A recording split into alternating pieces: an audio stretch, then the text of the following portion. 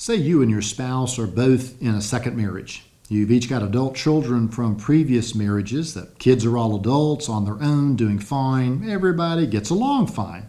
So your plan is to leave everything to your spouse after you're gone and vice versa. Then when the second one of you is gone, the kids will get everything more or less equally. That's what your wills say. I see plans like this all the time. This kind of estate planning is loving, it's well prioritized, it's simple, and potentially disastrous. I've got no issues with what you intend to do or with the intentions of everyone else involved. But good intentions have a way of diminishing over time and under stress. Your children are grown. You gave them a great home and an upbringing that's now bearing the fruit of stability and independence in their own lives as they start their own families. And you want to be sure that your spouse is taken care of if you pass first. But your good-hearted intentions are no guarantee that those intentions will be followed. So consider just a few things that could prevent your intentions from becoming reality. First, a lawsuit. I've had more than one widow in my office whose husband died as a result of an accident. In one case that I recall, the fault of the accident was clearly the deceased husband's who had died in that accident.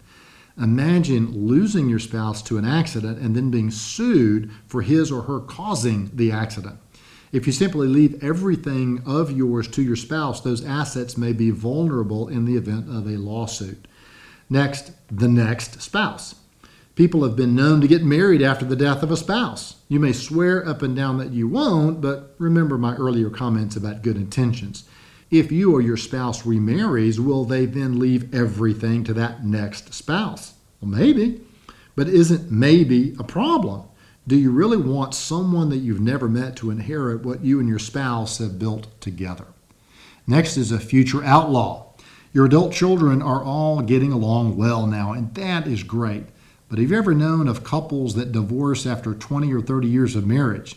I've got a whole list of them. And after you and your spouse are gone, do you want to leave your life's wealth to your children who might then have to split it with a spouse that splits? And then finally, a financial rookie. I've got no idea if this caution fits your situation or not. Many couples have one spouse who handles the money, and the other has little or no interest in financial matters. I've seen plenty of examples both ways. Sometimes the wife calls all the financial shots. Other times that role is assumed by the husband. If your marriage works like that, do you want your spouse to find out that his or her first year of widowhood is also his or her rookie year as the financial manager of the family wealth?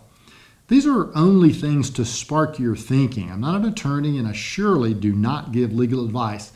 You need to talk to an experienced, qualified attorney concerning all of these legal and estate matters. An attorney may suggest the use of certain types of trusts or ownership arrangements or management agreements made ahead of time to address the specifics of your own situation. You won't know any of that until you speak with an attorney. Your good intentions are a wonderful motivator. They're a great place to start. Just don't stop there. Make sure that there are structures in place to carry out once you're gone what you so nobly intend while you're alive. Otherwise, your good intentions might die when you do. Offering you wisdom on wealth, I'm Byron Moore. Is it time for us to meet? I can't tell you how many people I meet for the first time who, after about 15 minutes together, say something like, "I should have done this years ago." When human beings lack confidence, or when we're scared, or maybe just a little bit embarrassed, the most natural reaction in the world is procrastination. Just put it off until tomorrow. If that's you, I just want to say your situation hasn't gotten better because you've put off dealing with it, and it probably won't get any better if you keep putting off dealing with it. So let me offer a couple of options to you.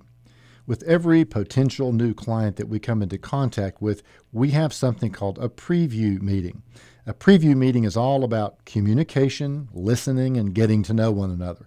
It's a chance for both of us to kick the tires and see if the services that we offer are a fit for you. These days, we're focusing a lot on helping people get out of debt. So if you're a person struggling with debt, I'd love to describe to you the process we use to help individuals and families get out of debt and experience debt freedom. Another area of focus for us is helping people get ready for retirement.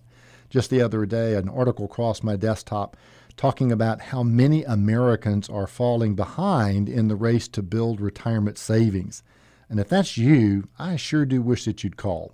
If you're not quite ready for a meeting, then just send me an email at bmore@argentadvisors.com. Feel free to ask me anything about your situation. That email address again is bmoore@argentadvisors, which is ARGENTADVISORS.com. And again, feel free to ask me anything about your situation. Just remember, stuff doesn't get better by itself. I might be able to help, but not until you call or write. So I hope to hear from you soon.